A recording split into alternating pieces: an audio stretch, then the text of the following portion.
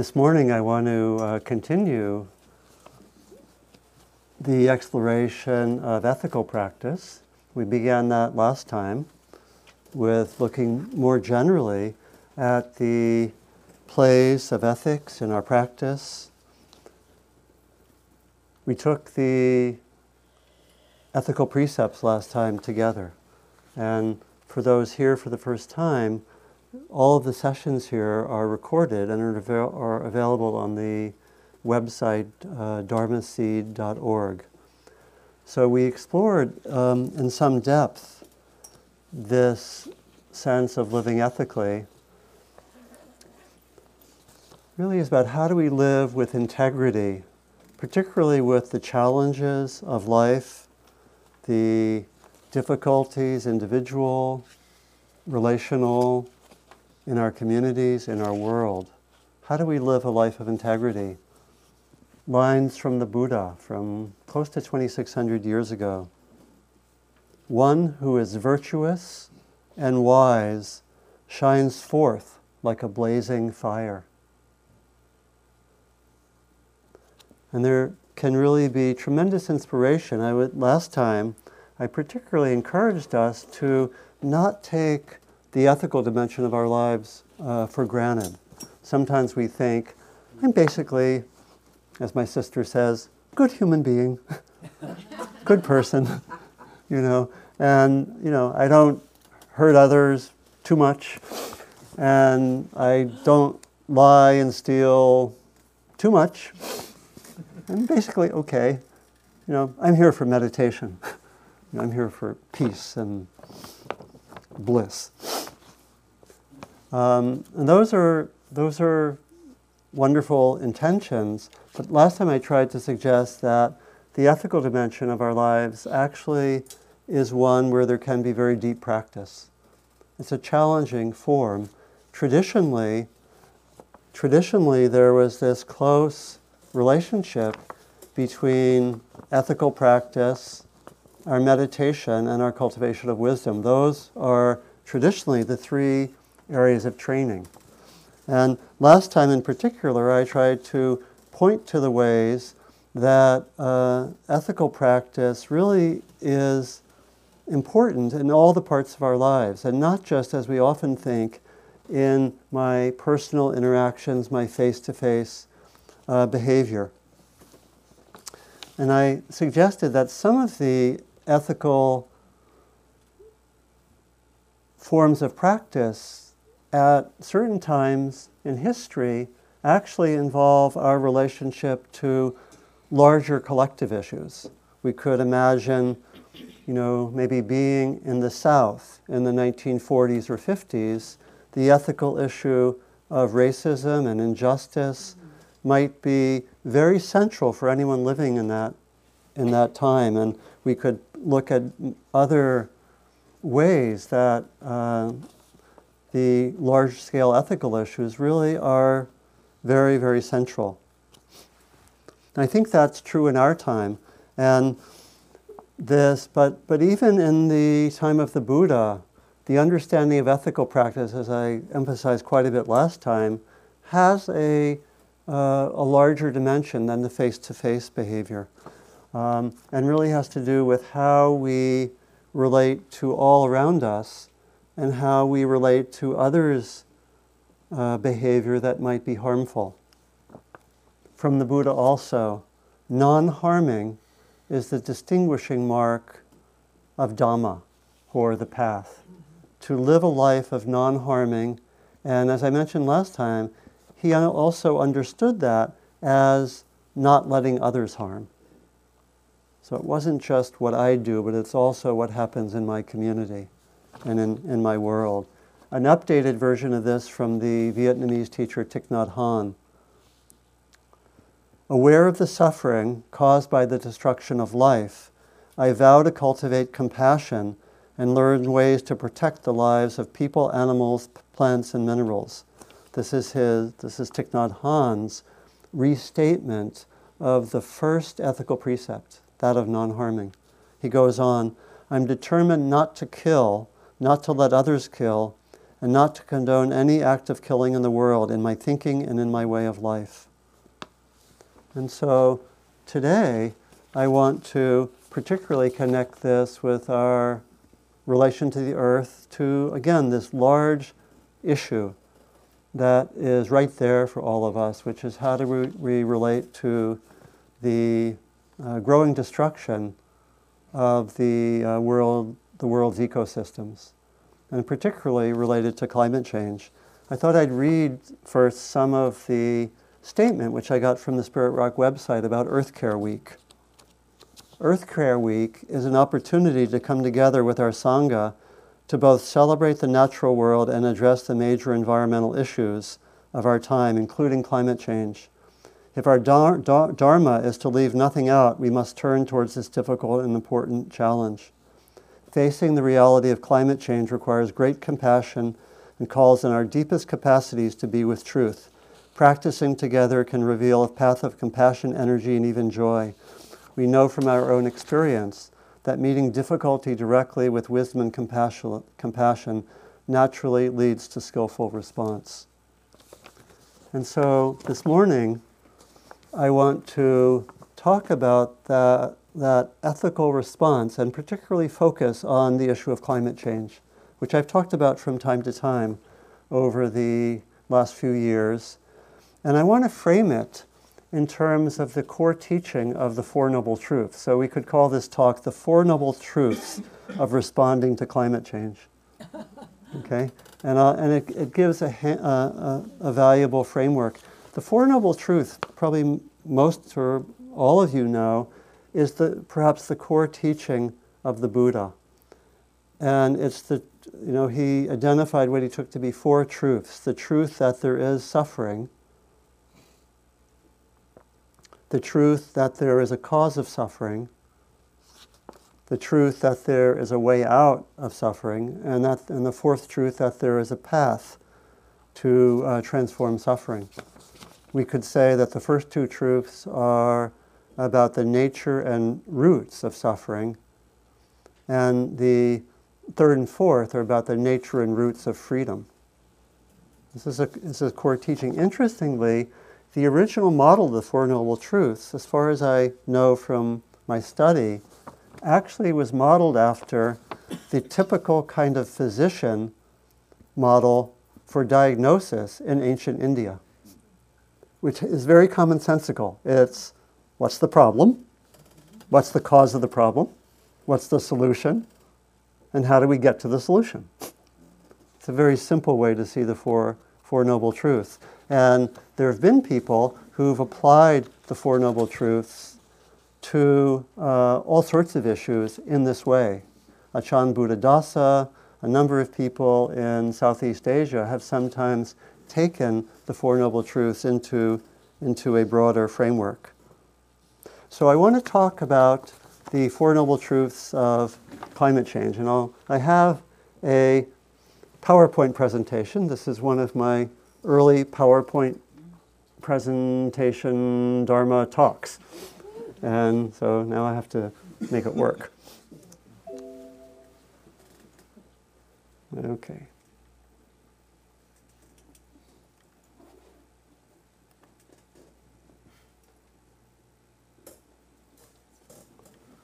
Okay. Kika, you might come and help me. Okay.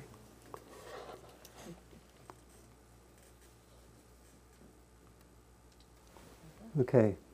We didn't start right.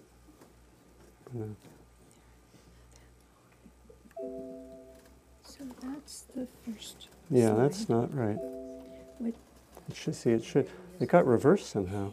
Oh, okay, no, it is okay. Okay, so this is an overview of the Four Noble Truths of responding to climate change.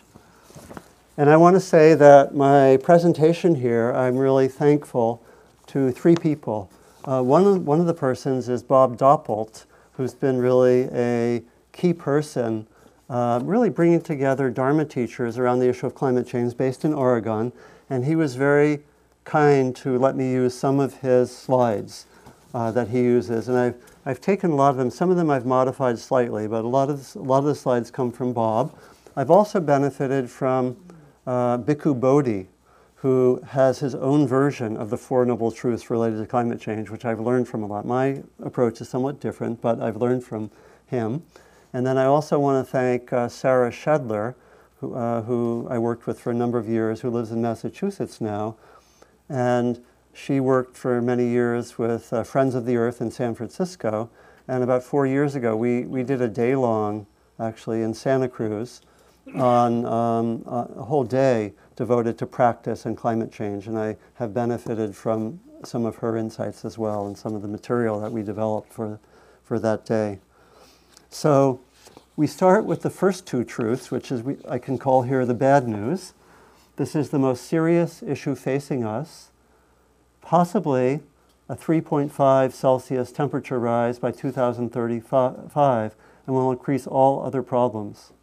There is a huge gap, as most of us know, between the scientific reality, or what the scientists tell us is real, and the political response. We know that. Everyone is being and will be affected. We all will be dealing with this for the rest of our lives, and humans will deal with this for the next few hundred years.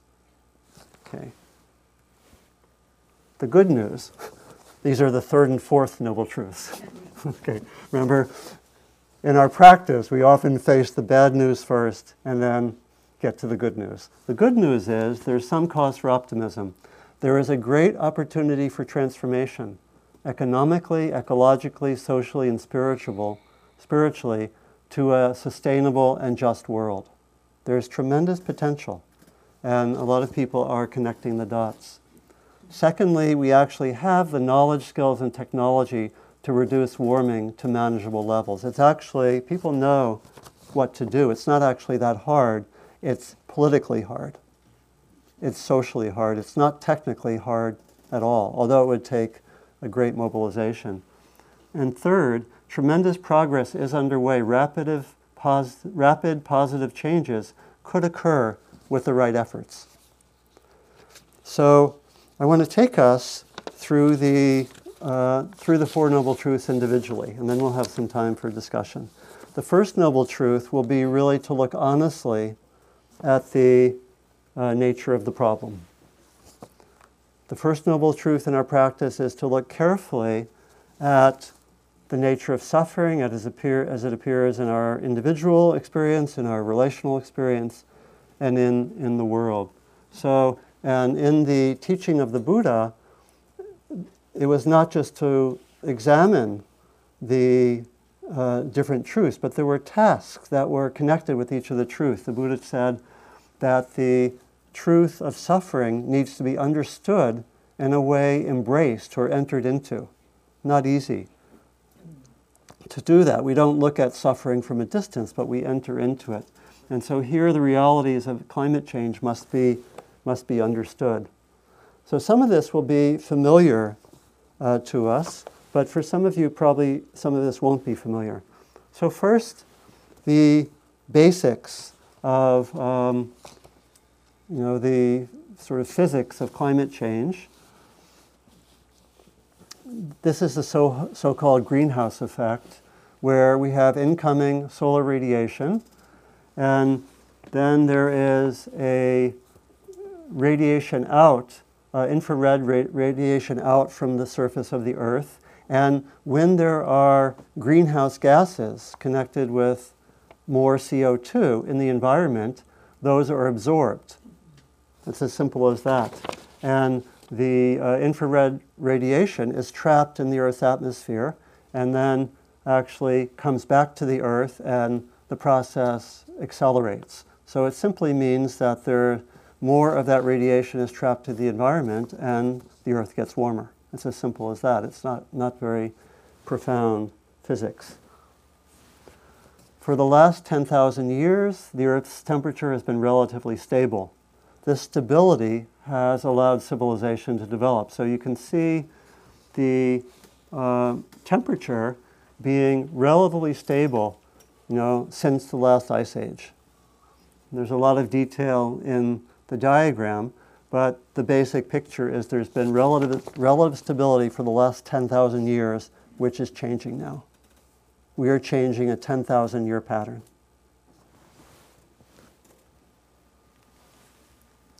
And we know, I think, that global temperature is correlated with CO2.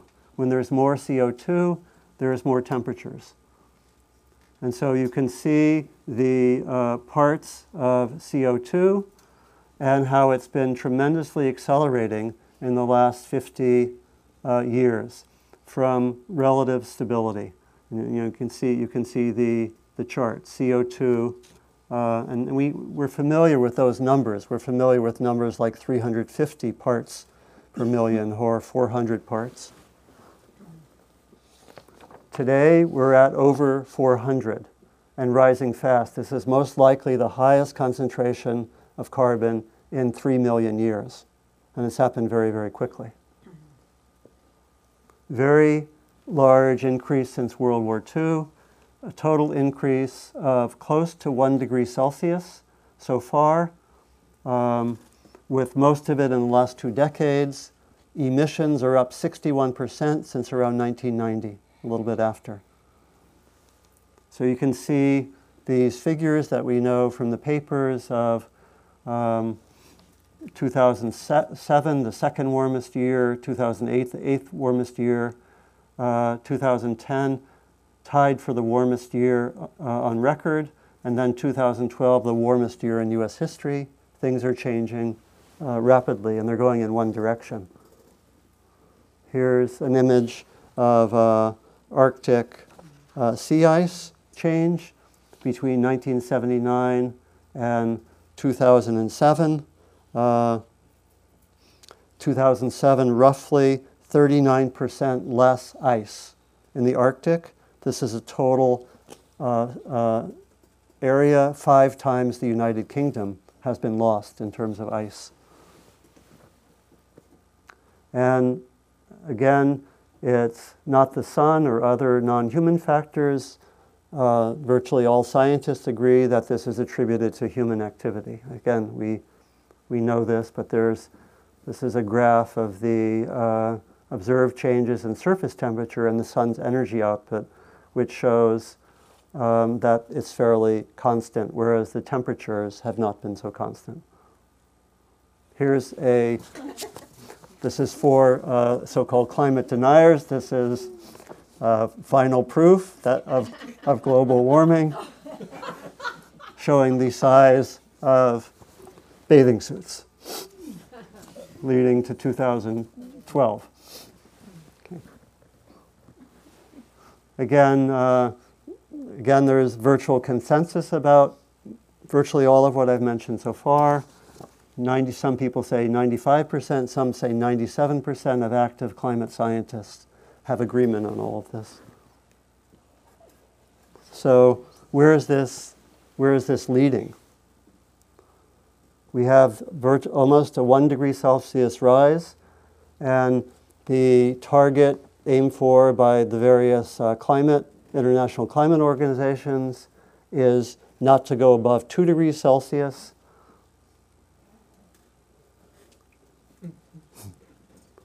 But 2 degrees Celsius, which is the political figure around which there's agreement, is still very dangerous.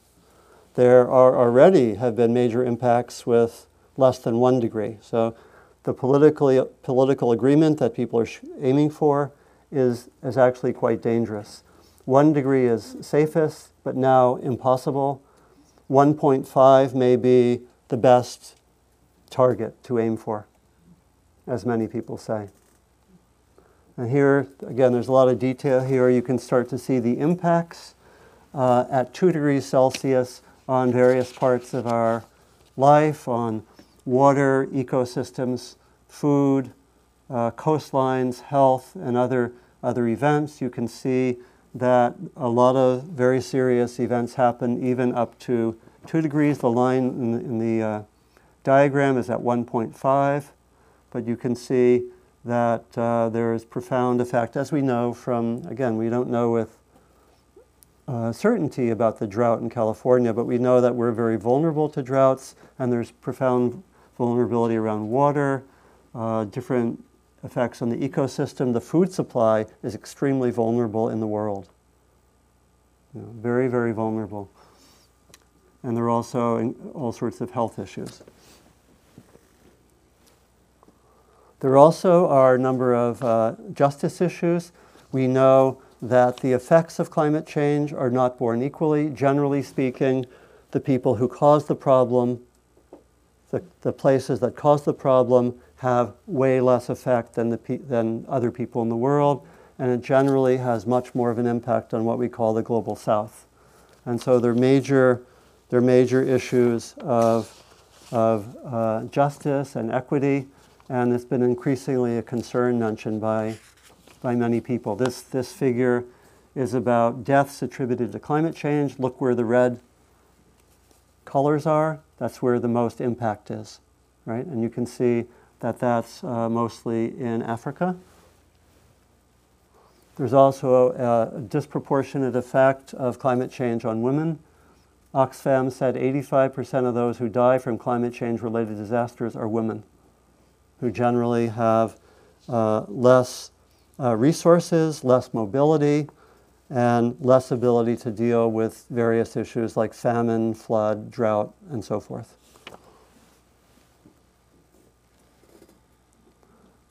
Limiting the rise to 2 degrees is very difficult. The key is cumulative emissions, not the rate of emissions, because CO2 stays in the atmosphere for 100+ years. For a reasonable chance, the US must cut its emissions by 40% by next year, 70% by 2020, and over 90% by 2030. And it must have, that must keep on for several decades, and yet global emissions are rising, not falling. And this is the conclusion of myself and many other people, that the only way to avoid this is getting a little bit towards the solution, is to have mass mobilization. But some people say, why can't we absorb more heating? And this is the way that we are headed unless we make changes. Maybe we should have 4 degrees Celsius. Some of the effects of 4 degrees, people talk about that as hell on earth, the end of stable civilizations. There'd be the highest temperatures in 30 million years, sea level rises, which would inundate most of the coastal cities, including San Francisco, drought of 40% of inhabited land, and so forth. You can see this isn't really plausible as anything that we can live with. Half of all known species extinct, widespread illnesses, new illnesses, hundreds of millions of refugees, resource wars, and so forth. We are on the path to a rise of 6 degrees if we don't do anything. In other words, business as usual is going beyond hell on earth. Okay. So maybe just to breathe at this point. It's a lot there.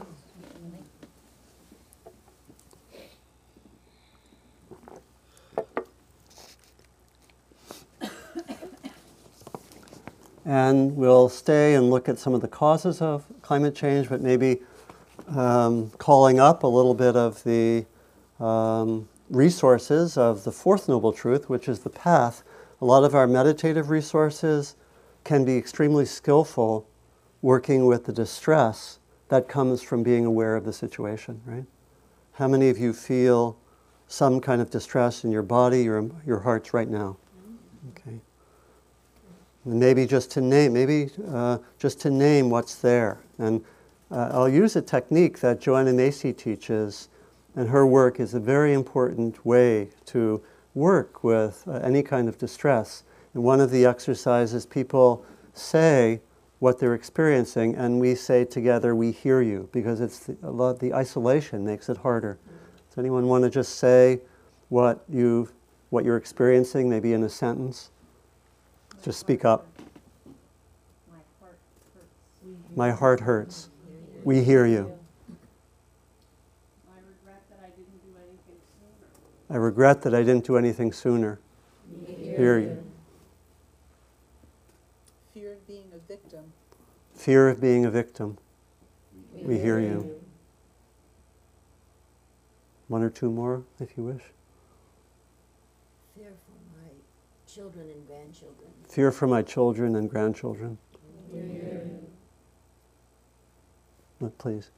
I feel terrified as suitable for Halloween as terror, but then sort of frozen like. I feel some terror and also feel a frozen quality. Shock, maybe. Yeah. We hear you. And so we'll come back to that practices to work with distress, with fear, with numbness, and so forth are part of our toolbox. And people who actually know how to work with this have a very important role to play. And the meditative practices we do are very, very crucial. That's getting to the fourth noble truth.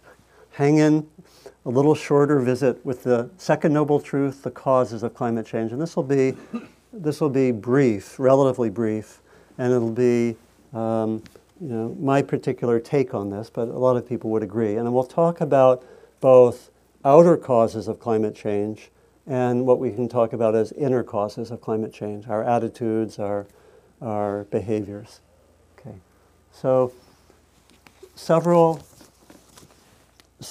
aspects of the second noble truth in relation to climate change. These are what we might call the collective causes of the suffering related to climate change. The first is related to the long-scale process that we could call the objectification and desacralization of the natural world, which permitted people to really take this view of the world as simply being stuff there to be used for our purposes. This is complex, but this was part of the causal chain, a very widespread view of the world as dead, basically, as simply there for us, right? Okay.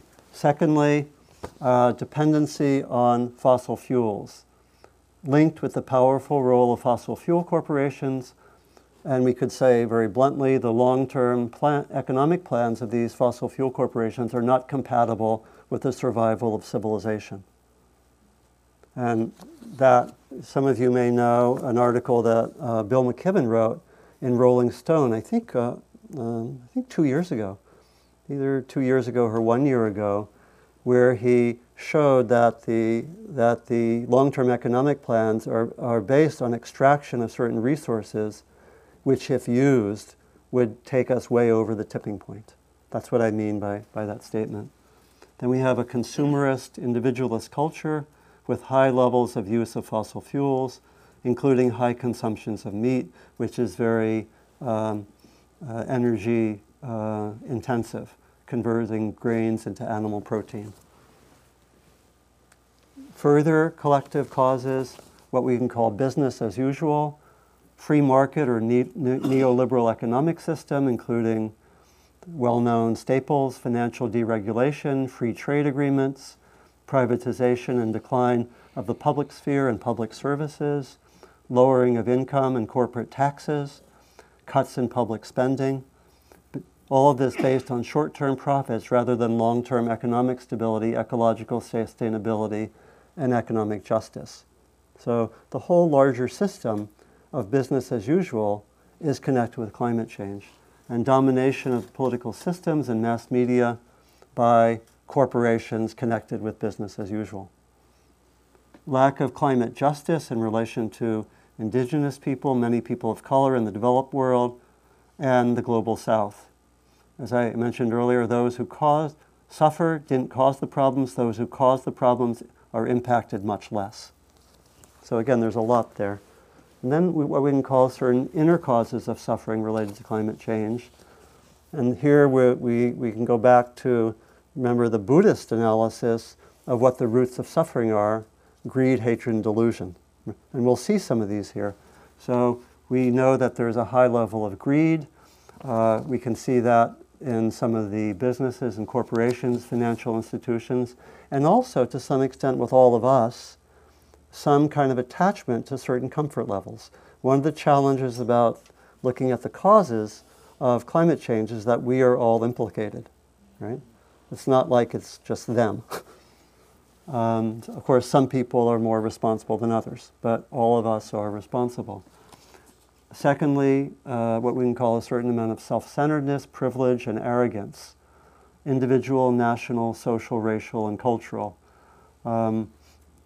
Many countries and people living in a kind of self-centered and privileged bubble, unaware of others' suffering, and hence lack of the natural empathy and compassion that arises when we actually know of people's suffering. And where I'm coming from, and certainly from Buddhist tradition, really believes in the ultimate goodness of people and the goodness of our hearts. But when we don't have the right information, those good hearts aren't impacted. And when we live in bubbles, not aware of suffering, nothing can occur. There's also a great deal of fear and anxiety among much of the populations, let's say in the US, among poor and working and middle classes, over economic security, housing, terrorism, and so forth. And then there's a certain amount also of ignorance and denial, which we could group under a number of headings: apathy, distraction, being preoccupied with all sorts of whatever we're preoccupied with. The Giants getting into the championship series. Yay! So, it's not hard for me to notice. After the great, the climate march in Washington, I compared. It was on a Sunday, and I compared the number of inches in the San Francisco Chronicle devoted to the climate march as compared to the 49ers game. And the ratio is probably like 40-1 or something, in terms of number of inches. And again, complex, but distraction is real. And again, skepticism and then denial, still a very large percentage of people believing that global warming actually isn't happening, right? And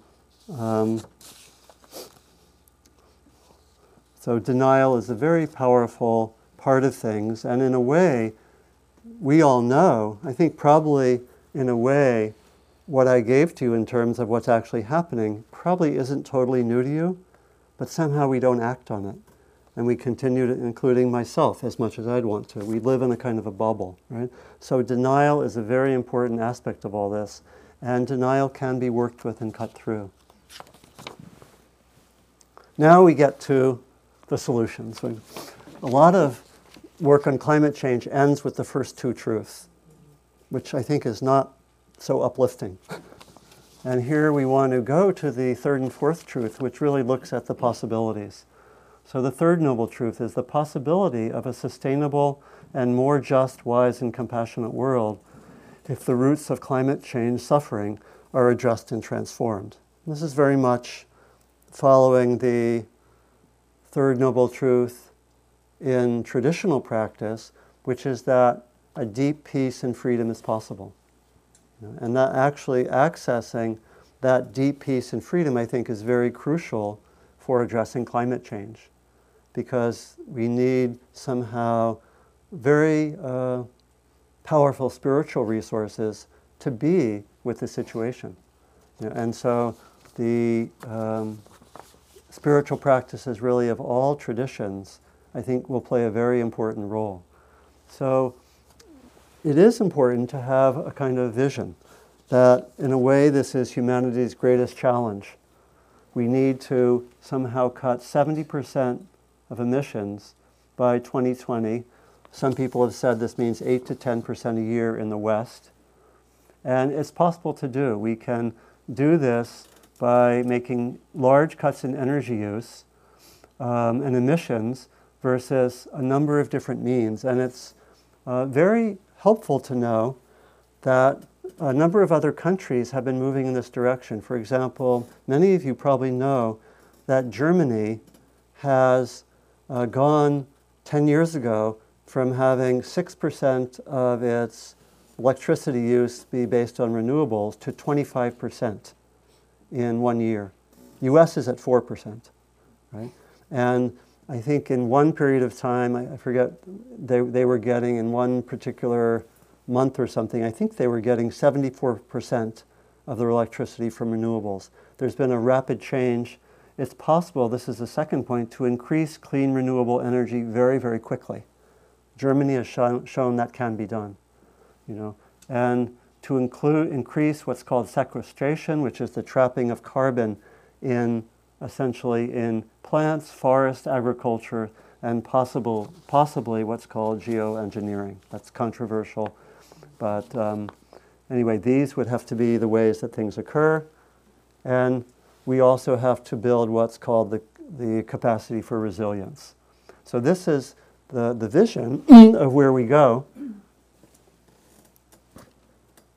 So somehow we have to, in terms of the path of practice, increase wise view, compassion, and skillful action faster than the increase in dukkha. We have, as I mentioned, we have the knowledge, the skills, the technologies to have this work. So again, there is a vision that's very, very hopeful here. And applying these practices and moving to use these technologies will have all sorts of benefit to live in an ecological way. We'll have tremendous number of benefits, really, to come to a sustainable world. There's the thermometer, 1.5. And large changes could occur rapidly if enough people shift their perspective. Really see if widely promoted cultural narratives increase dissonance with the current practices, and if there could be more efficacy and benefits. So again, here at Spirit Rock, the building is making Spirit Rock completely self-sufficient in terms of energy. Right? That's part of the plan. What would this be like if all new building occurred like that? As I mentioned, there are countries where this is happening. There's also the potential to move to a more just world. That there's the opportunity at this time, in large part because the business as usual is not compatible with addressing climate change. There's the potential to move to a different and more just economic system. And to really, it would take a significant movement, but to actually have an economic system that was based more in local, just, sustainable ways of doing economics. So it's actually a chance for people to really move to a whole different way of doing economics that's based much more in justice, particularly in the context of the whole world.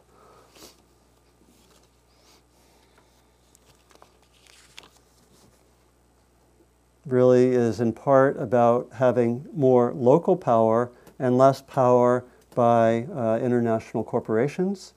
So for example, it's actually happening in many places that many municipalities are actually taking back their energy and demanding clean energy. It's happening in a number of places in the US, much through Europe. I don't know if most of the cities in Germany have their own local energy grids. I know people in Berkeley. I do work with the Berkeley Climate Action Coalition, and people in Berkeley are researching this. Some of this happened already in Marin in the last few years. Is really changing the whole nature of how we get energy. And so there's a lot that's hopeful. Okay? Now, ready for the fourth noble truth? I don't have a slide for that.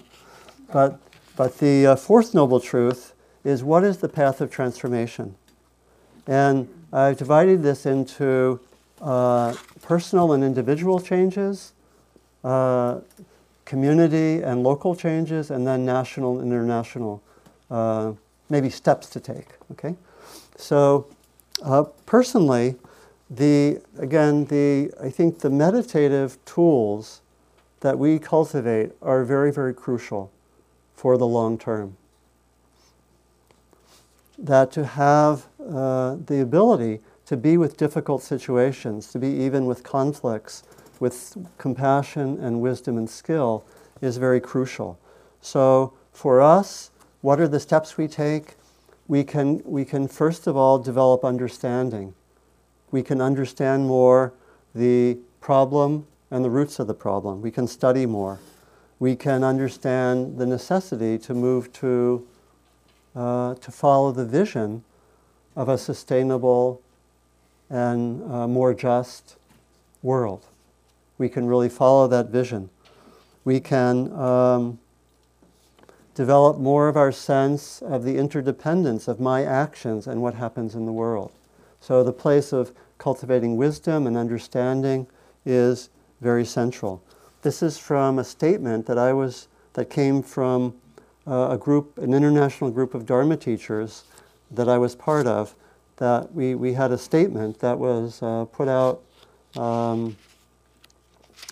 around the beginning of the year. And this is from that statement. From this point forward in history, we must all acknowledge not only the external causes of climate change, but also the internal mental drivers as well, and their consequences. To be wise, we must also individually and as a society adopt the firm intention to do whatever is necessary, no matter what the cost, to reduce the climate crisis to manageable levels and over time stabilize the climate.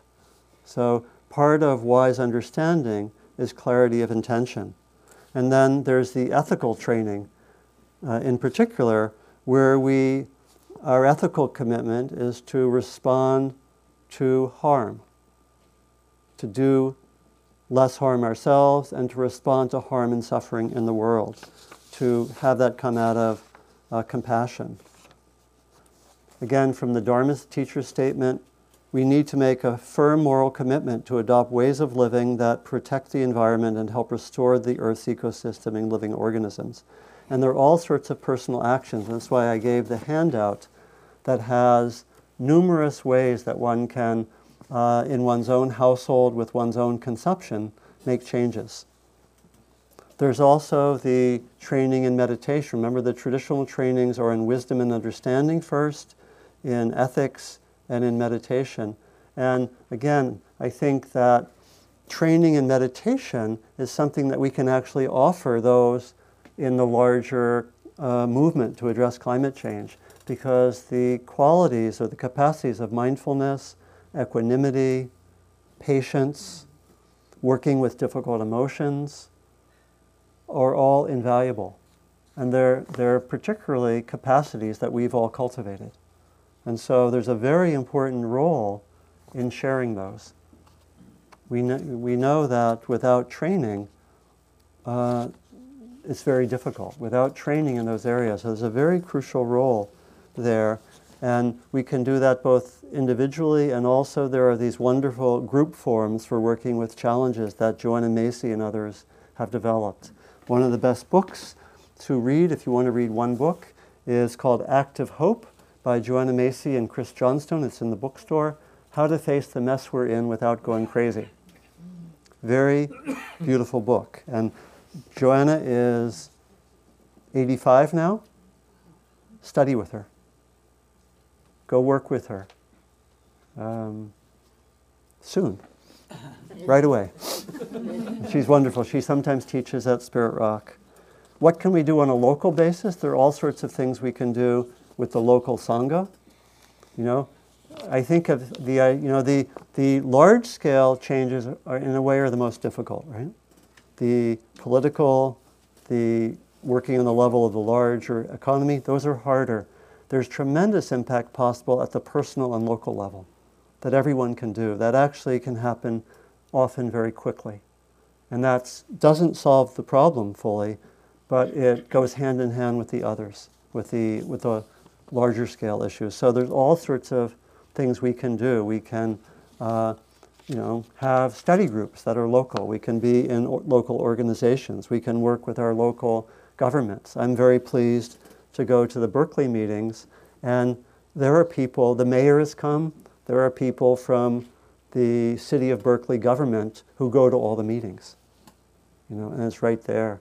And if you want to look, there's a website for the Berkeley Climate Action Coalition that I think the UN said if every city in the world, in the country, did this, it'd be tremendously helpful. And so there are options locally, in one's community, with one's family, and so forth. This is from the Dharma teacher's statement. Buddhists can join with others in their sanghas, and our sanghas can join hands and hearts with other religious and spiritual traditions, as well as secular movements. In this way, we will support each other as we make the necessary shifts in perspectives, lifestyles, and economic and institutional systems. History shows that with concerted, unified collective effort, changes that at one time seemed impossible have time and time again come to pass. That's very helpful. That's part of the vision.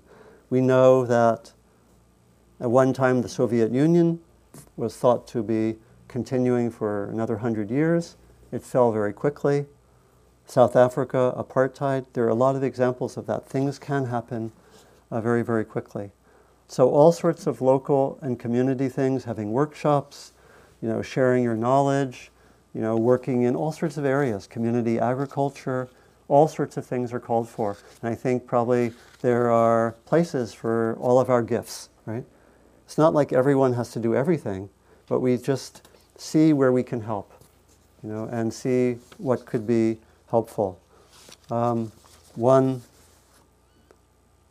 statement that I appreciated a lot was from Bill McKibben, who's one of the main leaders in climate work, as most of you know.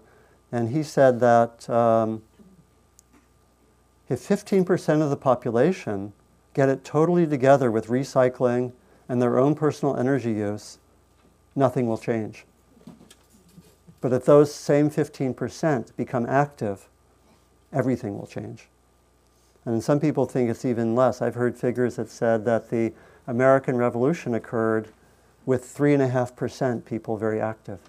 And there's been studies connected with Stanford which said that if 7% of the population really gets mobilized, major change can occur. So the question is, will I be part of that 7%? And it doesn't necessarily take a lot of time. I found it helpful to quantify it and say, do I have 2 to 4 hours a week, something like that, to devote to this? That's, I think, if 7% of the population have 2 to 4 hours a week, I think it will happen. That's not so much, right? Maybe it means going to one less movie. Does that make it easier? Still go to movies. Okay. And so the national and international level, as I mentioned, is the hardest, but that's where this larger mobilization is necessary. So it could be to coordinate with different groups, connect with local groups that are working on climate change. There's a special value for interfaith groups. There was a lot that happened in New York with interfaith groups September 22nd. All sorts of possibilities of taking firm stands in relationship to investments in fossil fuel companies. There's a term, divest and reinvest, which has to do, where do I put my money? There's a lot that can be done there. Where's my money? Where's my institution's money? Where's Spirits Rock's money? Where is my college's money, right?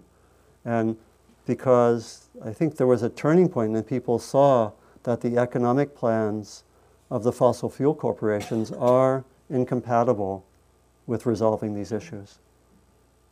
It's really as simple as that. And so those are very effective.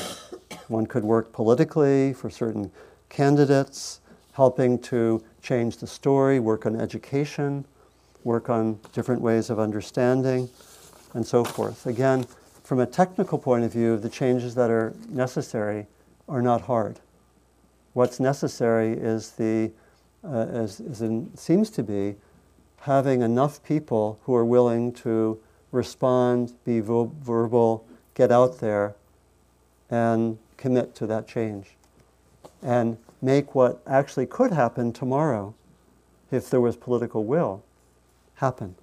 And countries can turn around. One of the people who writes a lot about this, Lester Brown, who has very clear solutions. They're right there in books.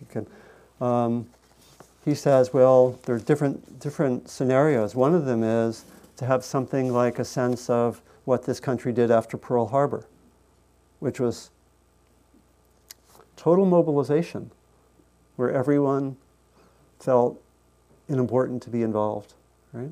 And things did change, things happened. All sorts of things happened. That may be what's necessary. So the question is, what's one's part in this? And I'll finish with 3 quotations from Buddhist teachers. This is from Bhikkhu Bodhi, who has been very, very active and wonderful to be a colleague with him in the climate group. He says, if we let our hearts be stirred by compassion, we will see that we have no choice but to act to solve climate change, and to act in ways that will truly make a difference and determine our future destiny. And then secondly, Joanna Macy. This is from the book Act of Hope. What's catching on is commitment to act for the sake of life on earth, as well as the vision, courage, and solidarity to do so. And lastly, from the Dalai Lama. And many of you know Heather Sundberg, who just came back from India a few days ago, and she had 2 opportunities to study with the Dalai Lama. She said she would be with him, I think it's okay to say this, and just be crying, that he brought together this deep inner development with the deep commitment to the world. And this is, I'll end with this. And then we can have some questions. We can keep recording with the questions, but let's use the mic. So the Dalai Lama, this small blue planet is our only home. If we do not respect it, the entire planet and billions of species will be affected. This is a question of life, a question of survival for the entire planet. We need full cooperation based on a clear realization that we are all one. Each and every individual's future depends on the entire humanity, especially right now.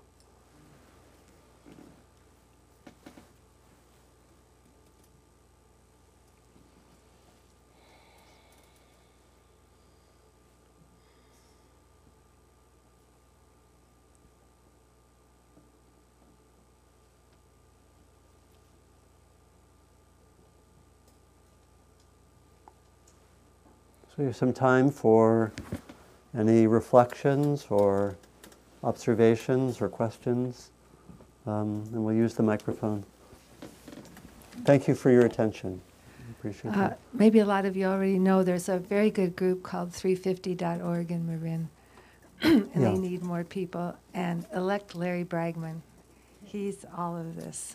Yeah, yeah, and one of the handouts does have a lot of groups listed, websites, talks, connection with our meditation practice and so forth are on that resource list, which is also, I posted it on the Spirit Rock website under my name, on the teacher page. So if you want to share that with others, they could download it. Yeah. Hi, I'd like to inform the Sangha that today at the San Rafael Theater there is a movie at 2:30 called Racing to Zero. And it's talking about what San Francisco has done as far as trying to get everything recycled and composted, etc. Yeah. Yeah, this area actually can be a model. You know, as Germany is a model in many ways, we can be a model, and things go east, the wind blows east. And we know, and all sorts of cultural changes have already started in California. Why not this one as well? Please, in the back.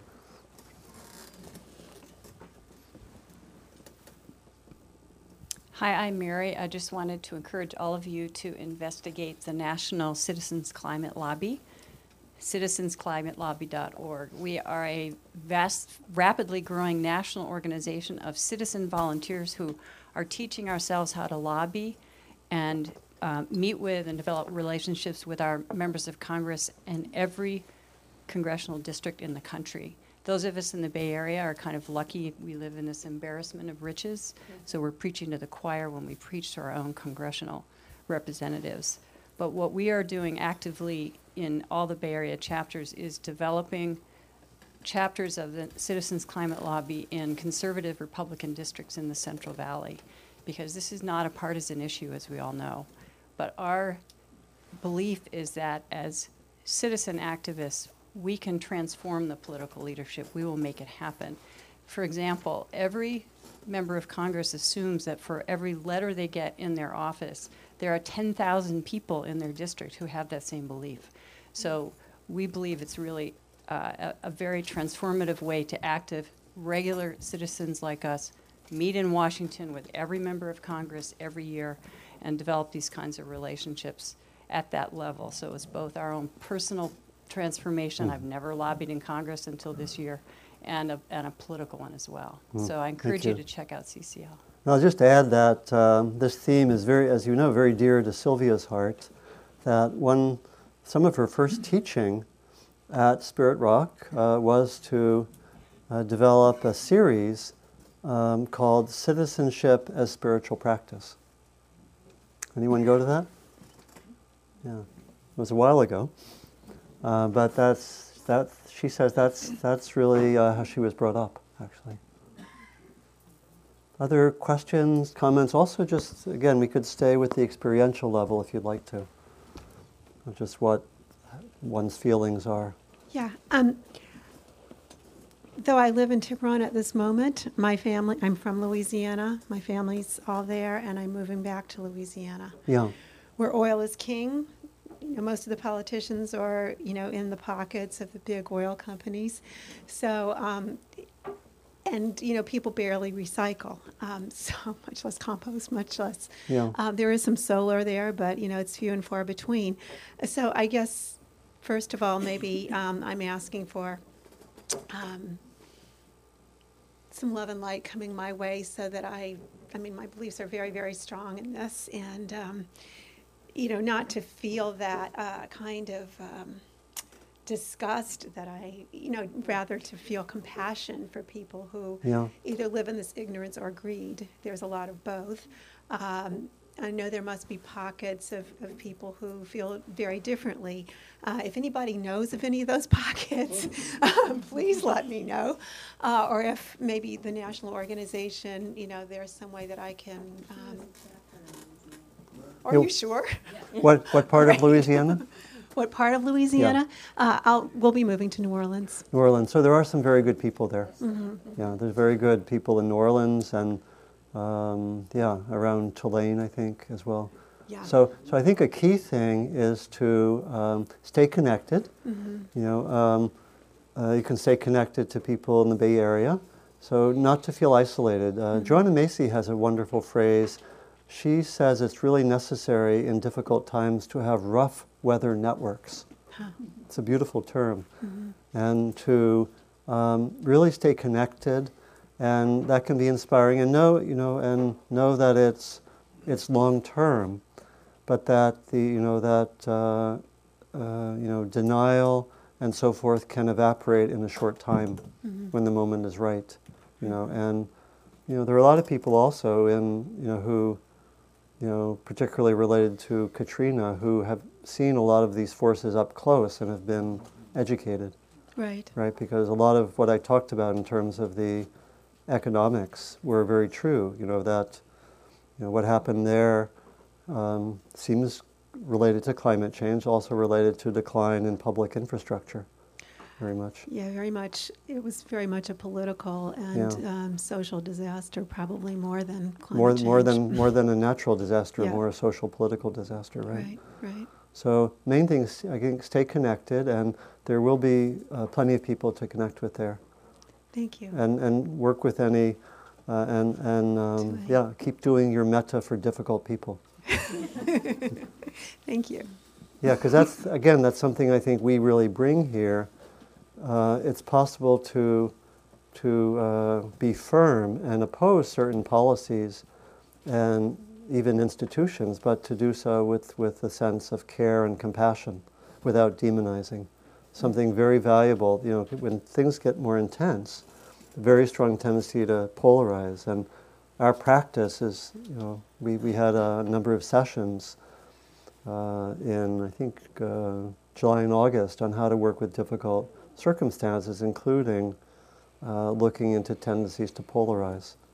Very interesting. And I remember doing a group of us did a retreat once at Los Alamos National Laboratory. And we actually met with the nuclear scientists who were developing nuclear weapons and talked with them and tried to actually meet them as human beings in an empathic way. Not everyone in our group could do that, but it was very interesting. And I think, that's a big part of things too. It's to take that as your practice. To what extent are you writing them off or polarizing or judging them or demonizing them while being very firm? And we have models for that, both in Buddhist tradition, people like Dr. King and so forth. Yeah. I have the microphone now. Oh, very good.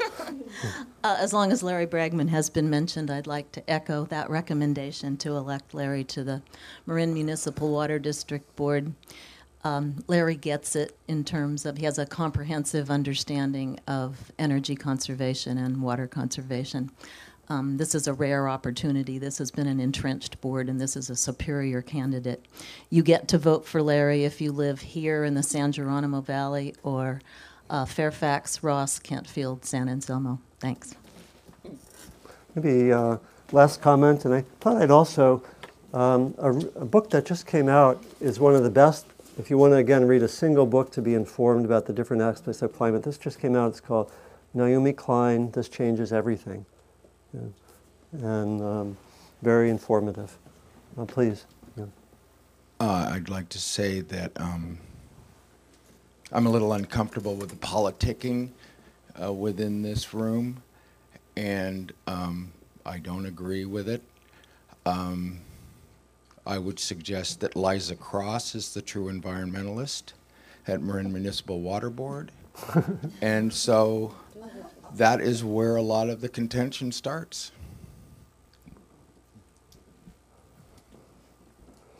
Right, so how do we hold that with our practice, right? I think that challenge will be much less difficult than future challenges. How do we work with that? People have different views, even they think for the same ends, right? How do you work with that? This is what our practice can really offer, right?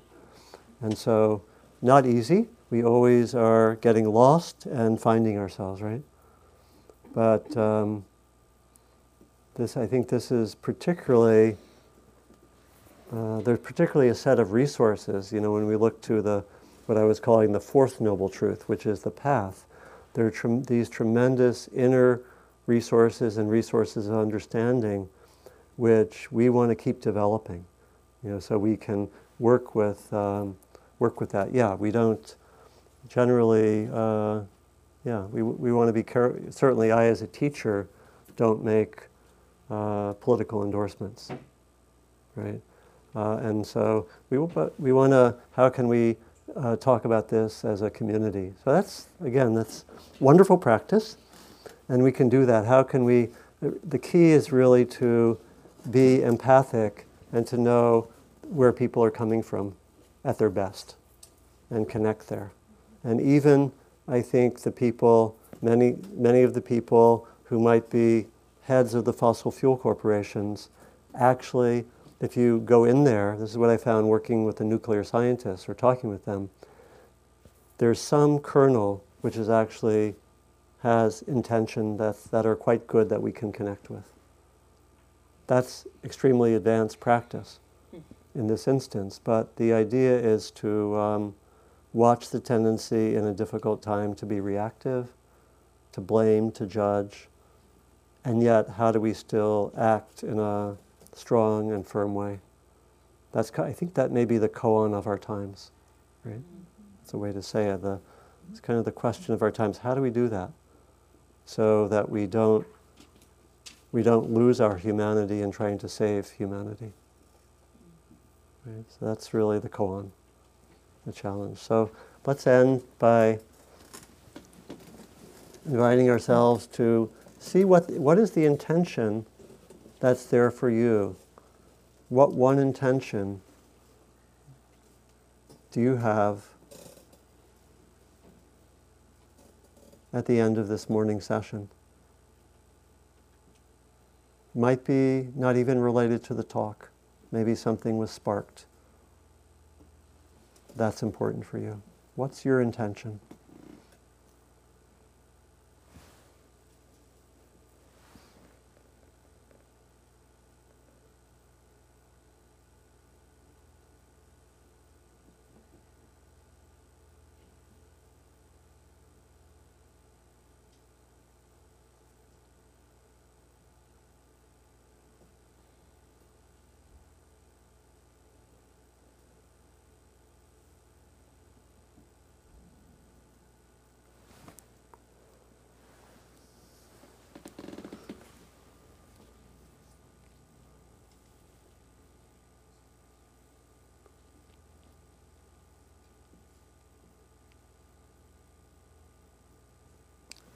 So I'll finish with the dedication of merit, traditional practice. The Dalai Lama says we need full cooperation based on the clear realization that we are all one. May our time together be of benefit to everyone, including ourselves.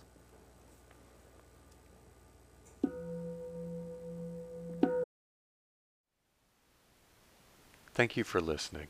To learn how you can support the teachers and Dharma Seed, please visit dharmaseed.org/donate.